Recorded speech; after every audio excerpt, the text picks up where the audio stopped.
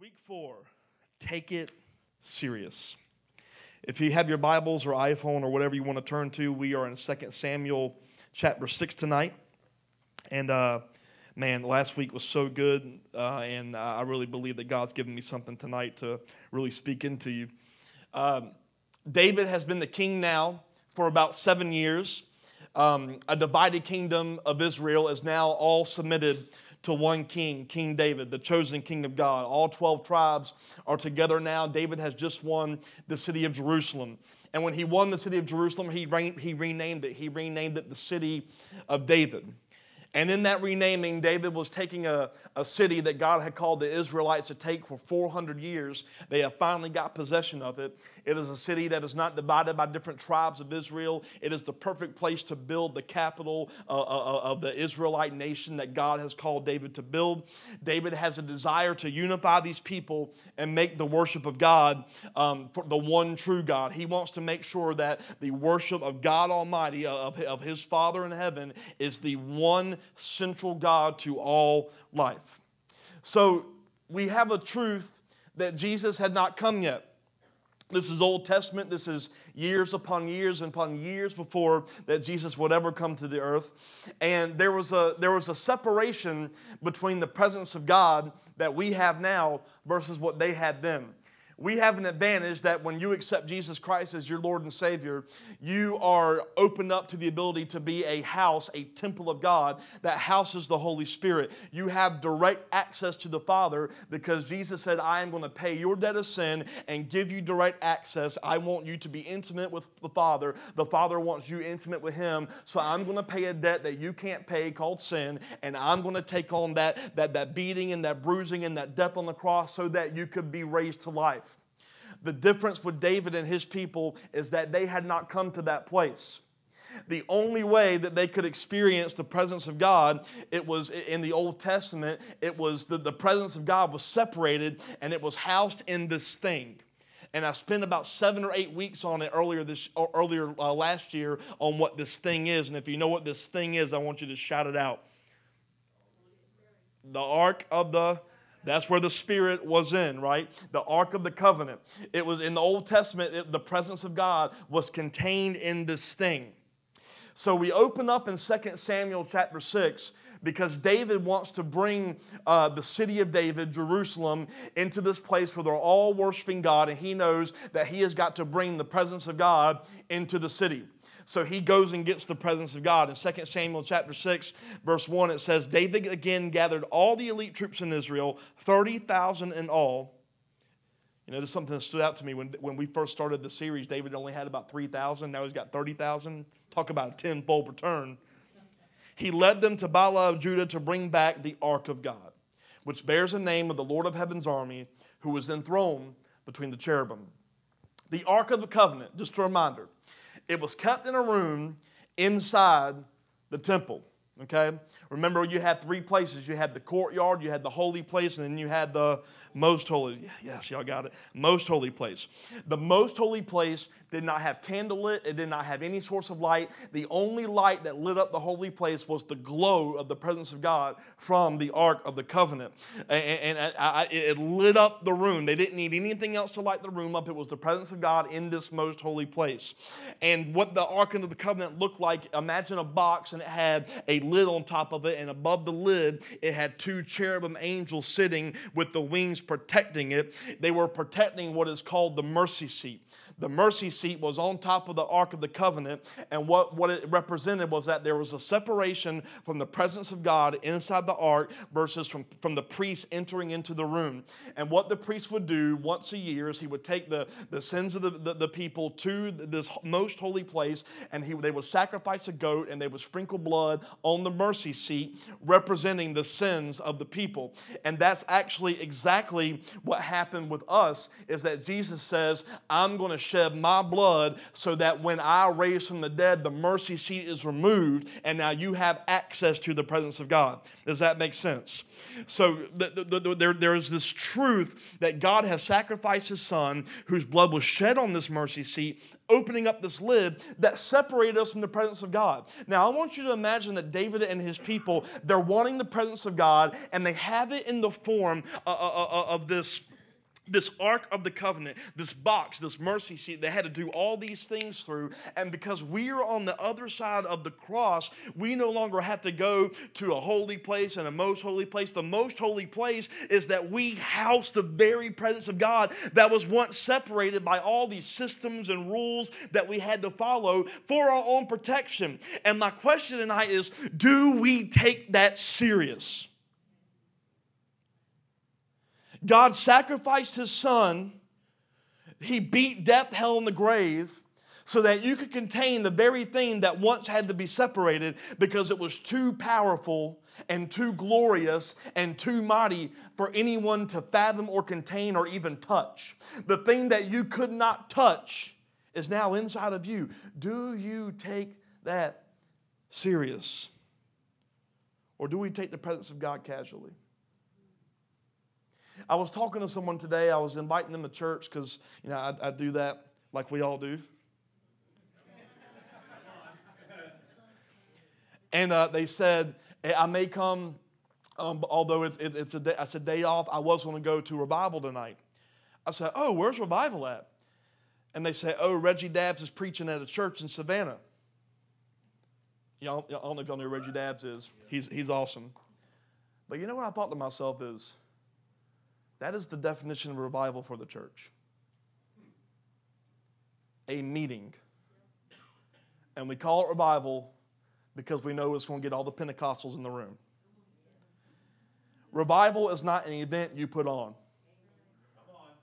Revival is something that happens when we start taking the presence of God so serious that it awakens us. Our souls are awakened, our hearts are awakened, and we get in the posture of God, whatever you would have. We get in a place where we no longer look at our clocks because the preacher's taking too long. We no longer say, why is it 4 songs? We no longer say we have to have a time limit on worship. We are in a place where there is a revival of taking the presence of God so serious that we don't want to get out of it. I mean, think about this. The priests and all these people in the Old Testament, they had to go through a once-a-year thing where they had to get into the most holy place. If you remember the temple, you had to go in the courtyard and you had to go through the ashes and the sacrifices. We have access to that every second, and we limit it to once a week or even a 5-minute devotion that some of us barely get up to, and we actually abhor having to do it. And God's like, do you take it serious that you house me? Like you are a temple of me. You hold me. And the reason why people are not experiencing the presence of God is not because that we need to ask for it. Oh, we want the presence of God to come. No, the presence of God is here. Amen. It's in us. But what is happening is we have caused a separation because it's not flowing out of us and nothing's happening in the church because we have made the presence of God about this let's meet so we can feel better about our crappy lives. And God's like, whatever happened to just seeking me because you love me? We were at the Recovery Bible study this morning, and someone asked me, what was the question about love? It was, he asked, say that again? How do you know the love of God? And the most common answer, which is the correct answer, is, well, the love of Jesus. But the Holy Spirit dropped something in me this morning that I never heard before, but I think it's so good because it's Holy Spirit. and God said, you knew my love because you were created. Amen. What does the Bible say? I knew you before you were in your mother's womb. So there was an intentionality of God to say, I need this thing in my creation. He formed you before your mama and daddy ever started to think about it. And he said, I need to get you on the earth because there's something about you that brings the earth into order. Amen. And I sacrificed my son so that you could hold the thing to bring it into order because without the Holy Spirit, you are nothing without me. And do we take that serious? Do we really take it serious that we house the very presence of God and that when we come together, when 2 or more come together, there is a greater degree of his presence? Do we take it serious that there's hungry people in the room tonight? Do we take it serious that when you go into a Walmart or a Starbucks or a McDonald's or into your job, that you have something in you that can change the very atmosphere, but all you can do is complain about how hard your day is? Do you take it serious that you bring God into the room? You know that song, when you walk into the room, everything changed. What if that's not just like singing to God? What if that's understanding that when you walk into the room, everything changed? They didn't have that access. It was all separated and contained because Jesus had not come. Last week we talked about the truth that angels protect us and God goes before us. Remember at the end of the last chapter, David was fighting the army, and God said, you're going to know to go because you're going to hear the footsteps of an army on top of the trees because God goes before you. You have this picture of the presence of God in this Ark of the Covenant protected by angels. What are the angels protecting? The presence of God. God says, I have sent angels to protect you. Do you want to know why? Because you hold the very thing that they were designed to protect. Amen. You want to know why thousands of angels are sent for you? Because you have something in you that can cause some serious damage. But nothing's happening. If anything, the church is having less effect in the world. Other religions are rising up. The church has become more obsessed with building up a pastor's name or getting a good worship album cut. And we've lost the fact and taking it serious that his presence is in us. David knew that the most important thing he could do was bring the presence of God among his people. It was his very first act when he conquered the country, conquered the nation, became king of all 12 tribes. He said, I've got to get the presence in. In Jeremiah 23, verses 23 to 24, it says this, am I a God who is only close at hand, says the Lord? No, I'm far away at the same time. Can anyone hide from me in a secret place? Am I not everywhere in all the heavens and the earth, says the Lord? God's omnipresent. He's everywhere. And I believe what the church has not taken seriously is the realized presence of God. We know he's everywhere, and we know he's in us, but we don't do anything with that knowledge. We know that the presence of God is all around, and we talk about, he's omnipresent, he's all-knowing, he's everywhere, he's all-powerful, and yet we still complain about our struggles. We still wonder, is it going to get easier? You have the presence of God in you. And the angels take it so seriously that they surround you to protect you. God takes it so seriously that he says, I will go before you to make the path even clearer and straighter and easier for you. So that when I call you there, you can go into it without doubt, without hesitation, because I need you bringing me into the place. Why does God need me? Because God is a God of order. And when he created the world, think about what he did. He made the heavens, he made the earth, he made the animals, he made the plants, and he called it this, called it that, bring the stars to the sky. And as soon as he made man, from that point on, man's the one that said.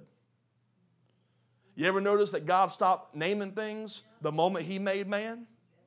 Because he said, you name the animals. What does God do? God has created this earth, this universe, this world in an order to say, once I created the very thing that houses my presence, you have the authority. He says, you have the authority. My angels are protecting the very thing that has the authority that I myself have to live by. I created this world and gave authority to man. I sent my son and restored the authority in man. I'm putting my angels around you because the presence in you is the very authority needed to bring order to this world. It's in you. It's in you. Do you take that serious? Angels take it seriously to surround you because they know what you hold. Inside the Ark of the Covenant, there was 3 things. There was a jar of manna, Aaron's rod that sprouted leaves, and the Ten Commandments. I'm not going to go into a big teaching in this because you can listen to it online, but the three things represented a few great principles. That God will provide whatever you need. That's what manna means, whatever it is. Inside of you, you have the presence of God. It will provide whatever you need. It's a truth that God has called you to lead and produce life, the staff and the producing of leaves. And God has called you to honor his law, Ten Commandments. The angels see that in you. And they say, we're going to protect this very thing that you contain. And yet we don't see any of it in the church. We don't see the honoring of law. We don't see life being produced. We don't see churches who provide whatever you need, whatever it is, whatever we have, because we're still looking externally. Preachers are still, including me sometimes, still whine about when is the tithe going to go up?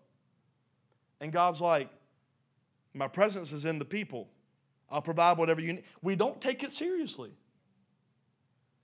Like, do you understand that everything they needed is in you?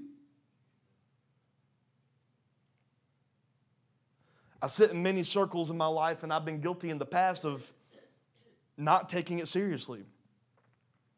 Churches spend more resources on a first-time guest gift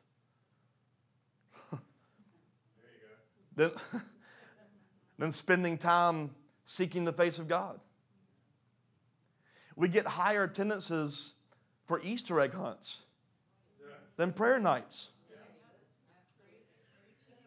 We spend more time arguing over Halloween than simply bringing the glory of God to where we don't need it. Can you imagine a revival where we're so obsessed with God that the kids don't have time to think about candy? Can you imagine a day where the church is so unified that no one has to choose anymore because it's all literally just one thing? It's not a competition anymore. It's not, I've got this many members and you got this many members. It's we are the church. But you know why we're not there? It's not because of branding and good preachers. I mean, the most powerful men of God were the most dumb men of God in the Bible.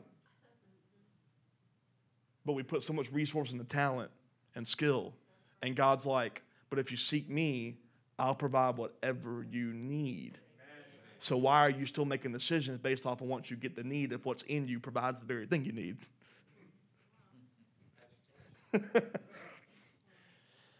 The presence of God. In Hebrews 10, verse 19 to 22, it says, so, dear brothers and sisters, we can boldly enter heaven's most holy place because of the blood of Jesus.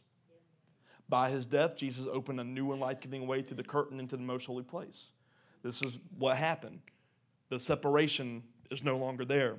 And since we had a great high priest who rules over God's house, let us go right into the presence of God with what? Sincere hearts. Not casual, not lackadaisical, not let me get my coffee so that I can praise with all my energy. Sincere hearts, fully trusting him. For our guilty consciences have been sprinkled with Christ's blood to make us clean, and our bodies have been washed with pure water. What did we end on last week? Water is the what? The life source.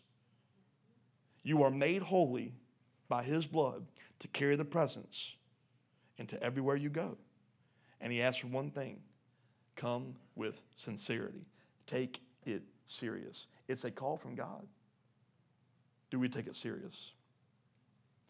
We come to this place in the story where David has seen God move on his life over and over. And we can kind of liken that to us. We've seen big moves of God. We've seen revivals all over the nation. And I hear people all the time talking about when is another Brownsville revival and when is the next Azusa Street. And I believe God's like, well, I'm kind of concerned with Highway 80 right now. Because if Jesus left and said, you're going to do greater things, I'm pretty sure that what we've seen in the past can't touch what's coming. That's right. And you know what we do? We don't seek, so we compare.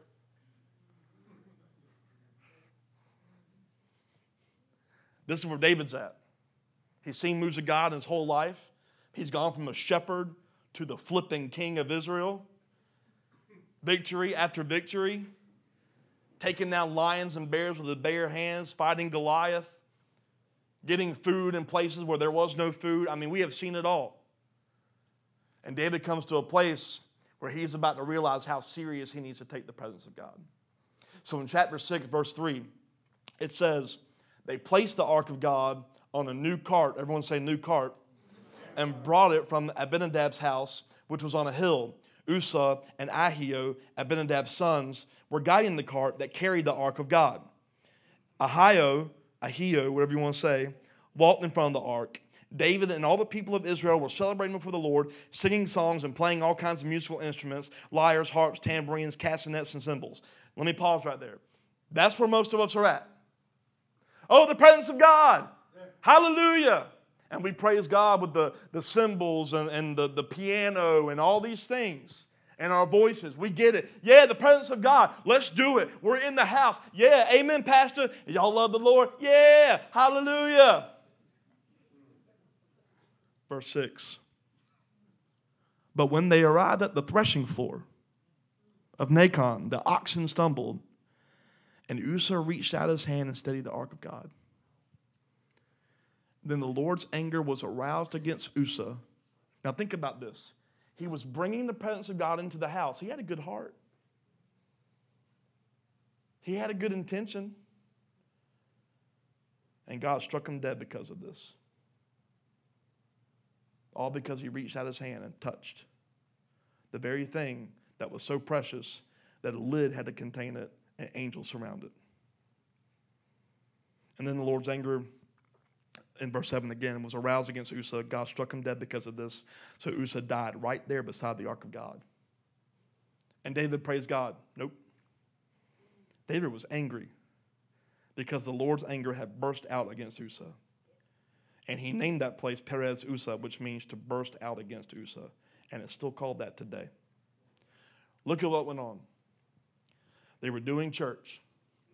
They were in the presence of God. They're celebrating. They're dancing. They're singing. They're worshiping. And in a moment, they get to the threshing floor. The oxen stumble. Uzzah reached out his hand to steady the ark with good intention, and he was struck dead. Why was he struck dead? Inside the ark of the covenant was the Ten Commandments, the law of God. It's not something that we should take lightly. And there was a law established in Exodus that we see in 1 Chronicles. In Exodus 25, it's in verse 13, this is when they were constructing the Ark of the Covenant. It says, make poles from acacia wood and overlay them with gold. Insert the poles into the rings at the sides of the ark to carry it. Now, if you remember from the beginning of the scripture, they didn't bring the ark in on poles. It was on a what? Is there any cart in that scripture? He says, I want you to make poles and carry it on your shoulders. In 1 Chronicles 15:15, the Levites carried the ark of God on their shoulders with its carrying the poles, just as the Lord had instructed Moses. God instructed Moses, I want my presence carried in one way, not on carts. I want my people to carry it with poles of the ark on their shoulders. God's presence should not depend on a self-sustaining cart. It is to be carried on the shoulders of the people. And what we've done is we've put the presence of God on self-sustaining carts called the preacher. Self-sustaining carts called the systems. We depend on the preacher to bring a good word so that we can get into the presence. We depend on the worship team to play good so that we can get into the presence. But he says, my presence is not to be brought in by a self-sustained cart. It's to be brought in on the carrying of your shoulders. So the degree of the presence of God in this place is not dependent on my preaching. It's not dependent on the prayer team. It's not dependent on the worship team. It's dependent on, do you take this serious enough to understand that you are the container of the presence, and when we enter in together, something awakens, and we've got to pay attention and open our eyes that God is in this place. He is in this place.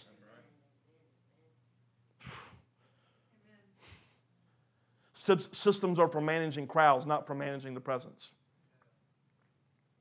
You know, we've always built Relentless for the past 5 years on we try to have a certain length of the worship experience, and I'm just going to be honest with you, I want to get away from that. I know we got to honor time, but I feel like God is the maker of time. So the best way to honor it is just to be in his presence all the time. Well, you need to honor my time because I've had a long week. Yeah, well, God's had like 4,000 years of failure among the people.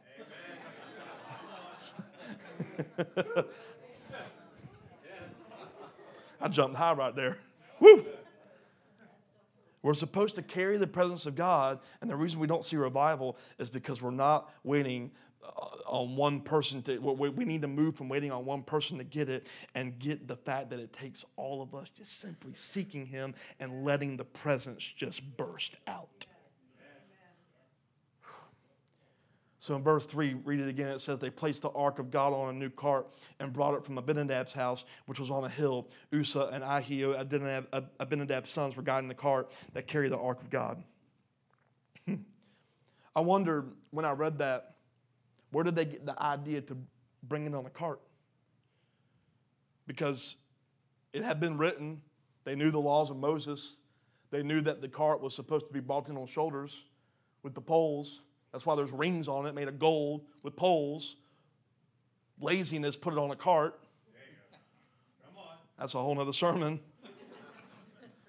Well, back in the beginning of 1 Samuel, the Philistines, the enemy of God, were sending the Ark of the Covenant back to Israel because they had gained possession of it and they were under a plague. And in fact, there's a story in the beginning of the book of 1 Samuel. They were trying to get it back to the Israel because they were like, we got this thing and like there's a plague, we need it away. And it says that the men, they looked in the ark and 70 of them died. 70, just by looking at it. Guess how they sent it to Israel? On a cart. That's why it says the Israelites put it on a new cart. You see, they thought it was the cart. They said, well, we're going to take the ways of the world and we're going to use it to the glory of God.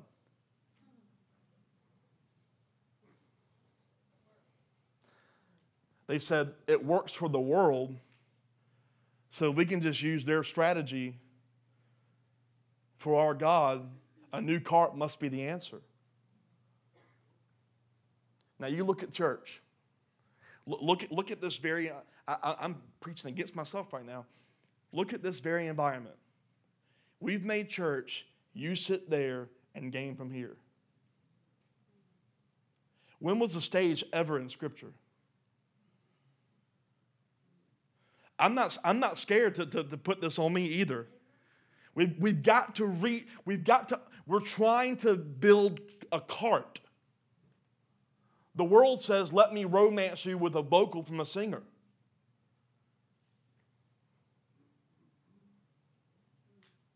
We're trying to build new carts. You see, you're waiting on a good singer to bring you into the presence, when really it's just someone who's gifted in singing is coming into agreement with what you're already doing. It's not waiting on them. It's coming into agreement with what's going on. And then in that agreement of the presence of God, when someone that comes in that doesn't know him, there is such a unity, not band to you, but a unity in the people with the team, the people and the preacher. There is such a unity that Acts 2 happens. They come in with a hidden agenda, and the hidden agenda falls down dead because it can't stand the presence of God. We can't keep trying to build carts. We've got to step up and start carrying it on our shoulders. We've got to take it seriously. The world does all the stuff and we try to use it for the church when the church should be teaching the world what success is. But it's completely different. We're going to the government asking for grants when the government should be coming to us asking, can you help us? It's completely flipped. And we think that the way to do that is just to build great organizations that bring in more money. That's not what God says. I have what you need and it's inside of you. What they need is inside of you. And the way you get what's inside of you is you start taking the presence inside of you seriously and letting me manifest as I need what I need for the world based off of what you have. But it's completely backwards. Is this all right? In verse 6 it says, when they arrived at the threshing floor of Nacon, the oxen stumbled and Uzzah reached out his hand and steadied the ark of God. The threshing floor. It was a smooth, flat surface. and it was used for harvesting grain. See, they didn't have any machines to separate the grain from the chaff. What they would do is they would go harvest what they needed, and they would spread it over this thing called a threshing floor, and their animals would crush it and they would break it up so that the grain was separated, and the chaff, the housing of the grain, it would kind of like go in the air and float off so that they could get what was needed. They used the threshing floor. It separated what was needed for harvesting and what was not. The threshing floor separated what was worthy and what was not worthy for harvest. And isn't it interesting that the very place that Uzzah was found not worthy was on the... Because what the threshing floor is, it is a natural means of figuring out who's worthy and who's not, who has pure motive and who doesn't. Because what we found in Uzzah is that he did not have a good grasp on what he was carrying. Because when he got to the threshing floor, the place that weeded out who was serious and who wasn't, when the ark started to fall, he treated the ark like it was any other object. And his heart was shown. What'd he do? He reached out for it. When it was known that there were poles meant to be carried, they put it on a cart because they knew they couldn't touch it. And in a moment, when there was a shakiness in his life, when there was a stumbling, he didn't honor the presence. He depended on his hand. He depended on himself. And that's what the church has become. And I say the church, I'm not the organization. I'm talking about the people of God. When life gets shaky, we don't take the presence of God serious. We reach out for our hand and try to grasp things. We try to gain control of things. We try to put our hand in things and say, how can I make this better for me? How can I figure this out? And God's like, you are not honoring what you should. You are carrying the presence of God that was once so separate that if you looked at it, you would die. And that very power is inside of you. And you're still trying to use your own hand. Amen. When the threshing floor of life comes that weeds us out and looks at our hearts, are we at a place where we're truly depending on when life gets shaky, do you have to go to a church building, or do you realize you are the church building? Come on. Like, do you realize you're part of a family? That you don't have to get to church, you can call up a brother or call up a sister. Do you realize that we are the carriers of the presence of God? It went in the fall, he reached out and he touched it just like it was a regular object. He did not take it seriously. And what is our threshing floor? In Matthew 3:11 it says, I baptize with water those who repent of their sins and turn to God, but someone is coming, this is John the Baptist talking, someone's coming soon who is greater than I am, so much greater that I'm not even worthy to be his slave and carry his sandals. He will baptize you with the Holy Spirit and with fire. He's ready to separate the chaff from the wheat with his winnowing fork. This is what was done on the threshing floor. And then he will clean up the threshing area, gathering the wheat into his barn, but burning the chaff with never-ending fire. Who comes to Jesus will prove to be the ones who take it serious enough that contain his presence. But it's not those who call on the name of Jesus. It's those who follow his ways. Because he says, many will call on my name, but I will say to you, I never knew you. And what is our measuring tool of threshing floor in the church? How many salvations we got per year? And Jesus says that's the very thing that you need to watch out for. Because many will say it, but when it comes to my threshing, they don't know who I am.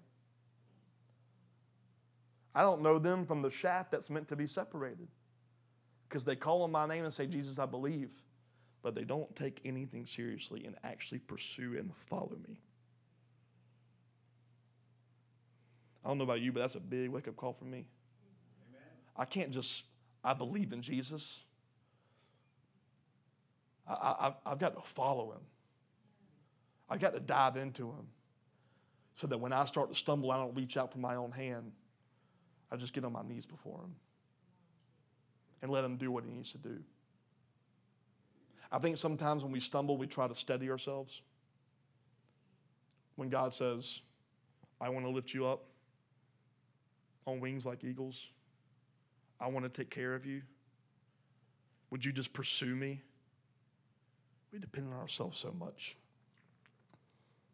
And when that happens, when the revealing of Uzzah, that he was not taking it seriously, it was just some random object, I would think that David would understand what's going on. David gets it wrong. A man seeking God's own heart got it wrong. Which gives me comfort. Look at verse 9. David was now afraid of the Lord. Not a good fear. There's a fear of the Lord to revere him and respect him, but this was an unhealthy fear. It says David was now afraid, and he asked, how can I ever bring the ark of the Lord into my care? Remember what God instructed him. Take Jerusalem and bring my presence in. And now, because of one man getting it wrong, so that God could reveal who was taking it seriously, David said, I ain't bringing that thing in. It should have caused him to take it seriously, but he runs from it. But isn't that what we do? We find out that maybe through a message or through prayer, your heart's not right.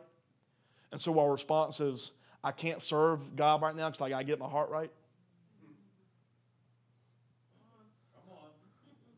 I need to take a break because I need to get my heart right.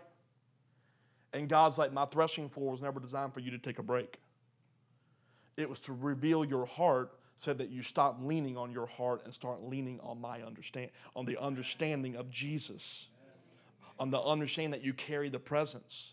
Since when do you carry the audacity to say, I get to do what I want to do because I've been revealed not good enough? Newsflash, he knows you're not good enough. That's why he said, I'm going to sprinkle my son's blood on the mercy seat so that mercy seat can be taken away and the presence of God's opened up to you. But that's what we do. David looks at it and says, I ain't touching that. And we start to reveal that we've got issues with this, and this. Got some pride.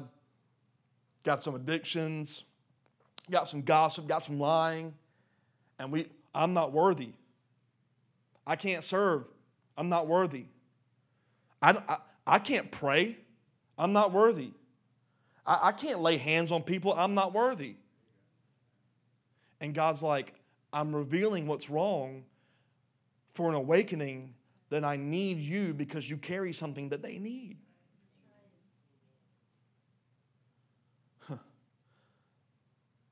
And here's what David did. Verse 10. So David decided not to move the ark of the Lord into the city of David. Idiot. Instead, he took it to the house of Obed-Edom of Gath. We're going to call him O for this series. The ark of the Lord remained there in O's house for 3 months. And the Lord blessed Obed-Edom and his entire household. What's amazing to me is that David was afraid to possess it because he saw what it did to Uzzah on the threshing floor. And what could have happened to Jerusalem, the city of David, Obed-Edom's like, I'll take that thing in my house. And when he brought the presence into his house, it says he and his entire household was blessed for 3 months.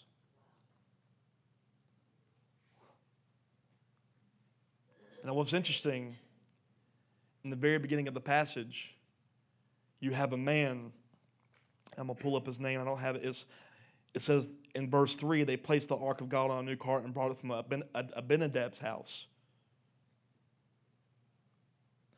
So as I was reading this, I started to wonder, and I thought to myself, why is it that Obed-Edom's family was blessed like crazy, but not Abinadab's? Because the presence of God was in Abinadab's house, brought in by a cart.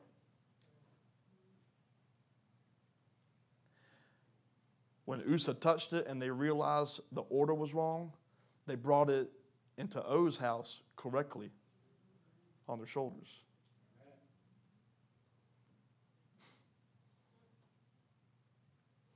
Obed-Edom was like, yeah, I'll take it. And because he allowed it to remain in his house, knowing its power, knowing its revealing on the threshing floor, he allowed it to remain, and there was blessing upon blessing. I believe that the threshing floor for us is the people that will allow it to remain or not. Because it's really easy to come here and get a taste, but do you allow it to remain when you walk out these doors? Do you allow it to remain in your conversations? Do you allow it to remain when you get frustrated with people? And here's the thing. If it hasn't remained, let the threshing floor reveal it so that you can carry it back in. Not, well, I messed up there. Guess I need to just... No. Threshing floor. It revealed what's going on. Let's get back right in. And then in verse 12, there's so much stuff in here. The King David was told, the Lord has blessed Obed-Edom's household and everything he has because of the ark of God. So David went there and brought the ark of God from the house of Obed-Edom to the city of David with a great celebration. David was like, all right, let's go get that thing. All right. I got it wrong. But look what he did. He didn't like get on his knees and go, oh God, I'm so sorry that I didn't bring it in. He just said, all right, let's go get it. But that's what we do. Like this is going to be gutsy, but God doesn't want you to spend like all your time on your knees repenting. He wants you to repent and turn so you can stop eventually repenting. Now, the fact is we're fallen and we're going to have to repent over and over, but you shouldn't be repenting over and over from the same thing. Because when you repent from gossip, you move from the death of gossip to the life of encouragement, and you never visit death again. And then you keep moving from glory to glory, repent, move on, and you keep walking. But we stay in this season of we're going to keep repenting here and here and here and here. And David's like, I got it wrong. I'm not going to spend years asking God to forgive me because I didn't bring it in Jerusalem. He said, let's go get it. He got it and brought it right in. And he had to send people to get it on their shoulders in this huge golden thing that they couldn't even look into because they die. And that thing is in you. Do you take that serious? Verse 13, after the men who were carrying the ark of the Lord has gone 6 steps, after they are carrying it for 6 steps,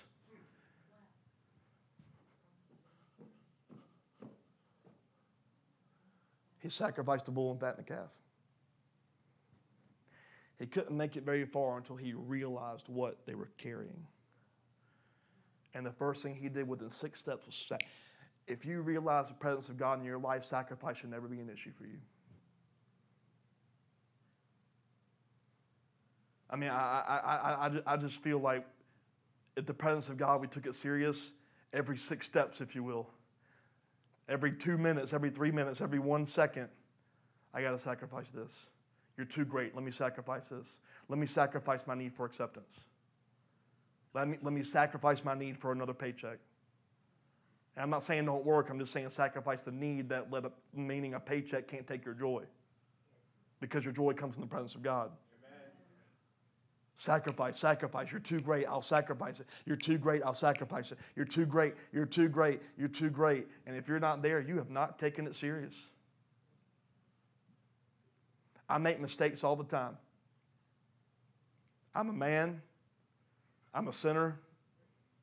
I'll take that back, I'm a saint. We all saints who sin. I mess up. But you know what I've learned in my life? When I mess up, I don't dwell on the mess up. I sacrifice it, repent, and move on. You know why? Because you carry the presence. You got to take it serious. We got to get to this place where we realize what we're carrying. We're not going to let our foolish mistakes stop it. It says they sacrificed the bull and the calf. In 14, David danced before the Lord with all his might, wearing a priestly garment. So David and all the people of Israel brought up the ark of the Lord with shouts of joy and the blowing of ram's horns. David saw it. He got it back. and he carried it instead of bringing it on a cart. He honored God's ways, and the people of Israel responded, not with arguments, not with conversations, because, you would think they'd be like, David, you can't bring that thing in here. Did you see what it did to Uzzah? No, they didn't do all that. It says they responded with shouts of joy and celebration. And David danced before the Lord with all he had, wearing his best robes, the priestly garment. I wonder what your response is to God's presence. Is it a casual response, or is it with an all your might response? Are you putting on a garment of praise? Are you putting on garments that radiate God's beauty and glory? Because the scripture says when he's wearing a priestly garment, if we study what the priestly garments was, I'm not going to go into a detailed thing, but let me just tell you what the priestly garments represented. It says he danced with this on him. He danced with the operation of the government of heaven. He danced with trusting in God with all of his heart, submitting to God in every decision. He danced with no longer being held back by circumstances. He danced with walking into his calling as a king. He danced in embracing the humility that the only reason he was even worthy to be king was God. He danced in putting on the mind of Christ in his conversations and his responses. He put on his priestly garments. He danced looking like the thing that he was going to carry. And when you start to dance like that, you better get prepared. Because people that know you, they ain't going to like it when you start to take it serious. And the very next verse, look what happens. Is this okay? It says, but the ark of the Lord entered the city of David. It says, as the ark of the Lord entered the city, I'm just going to call her Michelle. Michael. Got it. Micah. Got it. Thank you so much. Micah, the daughter of Saul, looked down from her window. And when she saw King David leaping and dancing before the Lord, she was filled with joy. Nope. She was filled with contempt for him. Now you think David is dancing with all his might, and one of his wives is looking down on him in contempt. They brought the ark of the Lord, verse 17, and set it in its place inside the special tent that David had prepared for it. And David sacrificed burnt offerings and peace offerings to the Lord. When he had finished his sacrifices, David blessed the people in the name of the Lord of heaven's army. Then he gave to every Israelite man and woman in the crowd a loaf of bread, a cake of dates, and a cake of raisins. And then all the people returned to their homes. David's doing good stuff. Dancing, blessing people, giving them more than what they deserve. So David returns home to bless his family. He returns home to bless his wives and his kids. When David returned home to bless his own family, Michal, the daughter of Saul, came out to meet him. And she said in disgust, how distinguished the king of Israel looked today. Shamelessly exposing himself to the servant girls like any old vulgar person might do.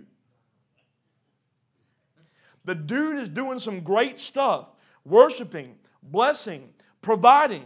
And one person doesn't see the greatness that's happening. All she does is act off of bitterness. Why is she bitter? Because a long time ago in the story, Michal was the wife that helped a young, dashing David escape out of a window from her father Saul trying to kill him. Years later, David changed a little bit. He was older. He wasn't a shepherd boy who was wrestling lions anymore. He was a sophisticated king. He was a distinguished king. He had an army. He had swords. And he was such a king and such a winner of armies that when he went to go back to get what he wanted, he said, send Michal back to me. At this point, she had a new husband. And a few weeks ago, if you remember, when David called her, it said her husband followed her and they were weeping in tears. Because Michal fell in love with this man. And now a David who she didn't really know anymore called her back to be his wife, and because she was so in love with someone else, when she walked back into what she was called to be with David, she was bitter and she was mad because she didn't want to be with this new David dude. She wanted to be with who she fell in love with. She was bitter over the circumstances, and instead of paying attention to what David was becoming through the threshing floor, realizing the presence of God, realizing what he's bringing to Jerusalem, realizing how amazing it was, instead of dancing with the people, she focused on the fact that she took him, or he took her back. Filled with bitterness about the situation. I wonder if the reason why we don't take the presence of God seriously is because we're still bitter about old situations. We're still bitter about stuff that went wrong. We're still bitter about the thing that was taken from you. A physical thing, a relationship. We still hold on to the bitterness of old. And God's like, I'm alive. I've made a way for you. You carry me, and you can't get over that. Am I talking to anyone? We pay attention to bitterness so much that the presence of God is actually limited. Now, there's nothing wrong with mourning. There's nothing wrong with grieving. The Bible says there's a time for it. But there is a moment where we have to get to the place where we say, I am obsessed with taking the presence seriously. And even though I hurt, I'm not going to let the hurt diminish how seriously I take the presence. And the presence of God gives me more than anything could give me. It gives me more than a comfort food. It gives me more than the comfort of a smoke, the comfort of a drink, the comfort of a magazine, the comfort of a video, the comfort of a movie, the comfort of it's more than that. Verse 21, David retorted to Micah, I was dancing before the Lord who chose me above your father and all his family. He appointed me as leader of Israel, the people of the Lord, so I celebrate before the Lord. Yes, I'm willing to look even more foolish than this, even be humiliated in my own eyes. But those servant girls you mentioned will indeed think I am distinguished. So Micah, the daughter of Saul, remained childless throughout her entire life. Because of her bitterness, she was never able to produce again. Because where was the production? It was in the Ark of the Covenant, the presence of God. And the only ones who could produce were the people who took it seriously. I don't know about you, but I'm willing to look so stupid because he deserves all my praise. I'm willing to look dumb in the eyes of a casual passerby because God says, go tell them about Jesus. Well, I don't want to look dumb because I don't know how to do that. Are you willing to give him a sacrifice of praise, a sacrifice of witness, a sacrifice to say, you know what? I don't need all the methodology. All I need is to walk in the passion that I have, the presence. And he will give me what I need if I say yes in the moment. I wonder if we don't produce not because we don't have the ability, but because it's locked up in a dry response to not taking the presence of God seriously. In Revelation 3:15-16, it says, I know all that you do, and I know that you are neither frozen in apathy nor fervent with passion. How I wish you were either one or the other. But because you're neither cold nor hot, you're just lukewarm, I'm about to spit you out my mouth. You take it seriously? You have a great honor. We have a great honor of carrying the presence of God wherever we go. You know, every Saturday night, everyone's invited, but there's always a group that stays after and we all go out to eat. And I was just thinking the other day, like, what if our dinner gatherings, like, you know, the Bible tells us to fellowship with each other, and that's like the main point of it. But what if it also became about who is God going to allow us to minister to, who waits on us tonight?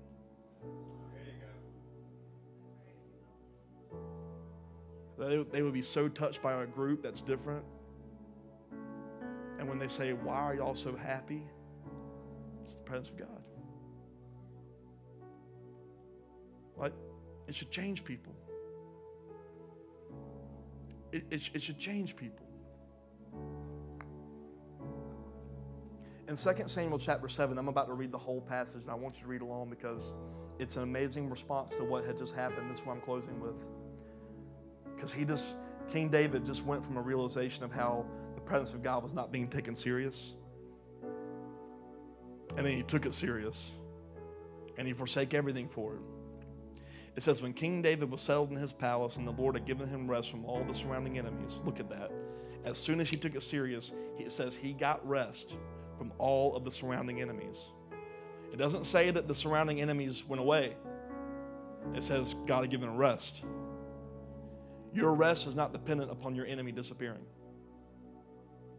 Because the enemy is going to be there until the day the Lord returns. But you will gain rest in the midst of it when you take the presence of God seriously.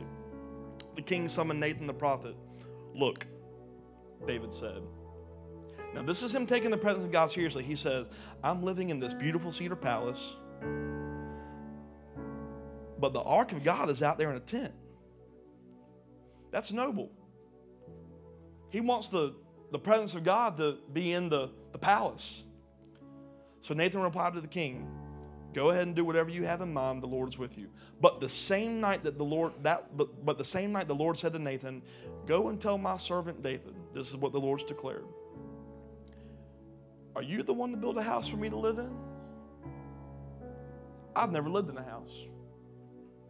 From the day I brought the Israelites out of Egypt until this very day, I have always moved from one place to another with a tent and a tabernacle as my dwelling. Yet no matter where I have gone with the Israelites, I have never once complained to Israel's tribal leaders, the shepherds of my people Israel. I've never asked them, why haven't you built me a beautiful cedar home? Now go and say to my servant David, this is what the Lord of heaven's armies has declared. I took you from tending sheep in a pasture, selected you to be the leader of my people Israel. I have been with you wherever you've gone. I have destroyed all your enemies before your eyes, and now I will make your name as famous as anyone who has ever lived on the earth. Say amen if that's happened. I will provide a homeland for my people Israel, planting them in a secure place where they will never be disturbed. Evil nations won't oppress them as they've done in the past, starting from the time I appointed judges to rule my people Israel. I will give you rest from all your enemies. Furthermore, the Lord declares that he will make a house for you, a dynasty of kings. For when you die and are buried with your ancestors, I will raise up one of your descendants, your own offspring, and I'll make his kingdom strong.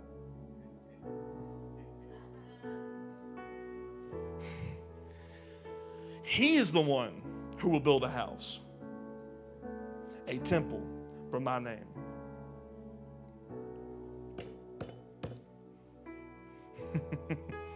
I will secure his royal throne forever. I will be his father. He will be my son. If he sins, I'll correct and discipline him with the rod like any father would do. But my favor will not be taken from him as I took it from Saul, whom I removed from your sight. Your house and your kingdom will continue before me for all time. Your throne will be secure forever. Look at what God says, David. He says, you're not the one meant to build me a house, but I will build yours. And it will be great. You will be made great. You will be famous. I'll bless you. And if you would stay true to that, out of your descendants will be the one to build me a house. Guess where Jesus came from? The lineage of. So Nathan went back to David and told him everything the Lord had said in his vision. And then King David went in and sat before the Lord and prayed. Who am I, O sovereign Lord, and what is my family that you have brought me this far? And now, sovereign Lord, in addition to everything else, you speak of giving your servant a lasting dynasty. Do you deal with everyone this way, O sovereign Lord? What more can I say to you? You know what your servant's really like, sovereign Lord. David's like, God, you know me. Because of your promise and according to your will, you have done all these great things and have made them known to your servant. How great you are, O Lord. There is no one like you. We have never heard of another God like you. What other nation on earth is like your people, Israel? What other nation, O God, have you redeemed from slavery to be your own people? You made a great name for yourself when you redeemed your people from Egypt. You performed awesome miracles. You drove out the nations and gods that stood in their way. You made Israel your very own people forever, and you, O Lord, became their God. And now, O Lord God, I am your servant. Do as you have promised concerning me and my family. Confirm it as a promise that will last forever. May your name be honored forever so that everyone will say, the Lord of heaven's armies is God over Israel. And may the house of your servant David continue before you forever. O Lord of heaven's armies, God of Israel, I have been bold enough to pray this prayer to you because you have revealed all this to your servant, saying, I will build a house for you, a dynasty of kings. For you are God, O sovereign Lord. Your words are truth. You have promised these good things to your servant, and now may it please you to bless the house of your servant so that it may continue forever before you. You have spoken, and when you grant a blessing to your servant, O sovereign Lord, it is an eternal blessing. You know what David just realized? David was like us. He realizes the presence of God and how great it is.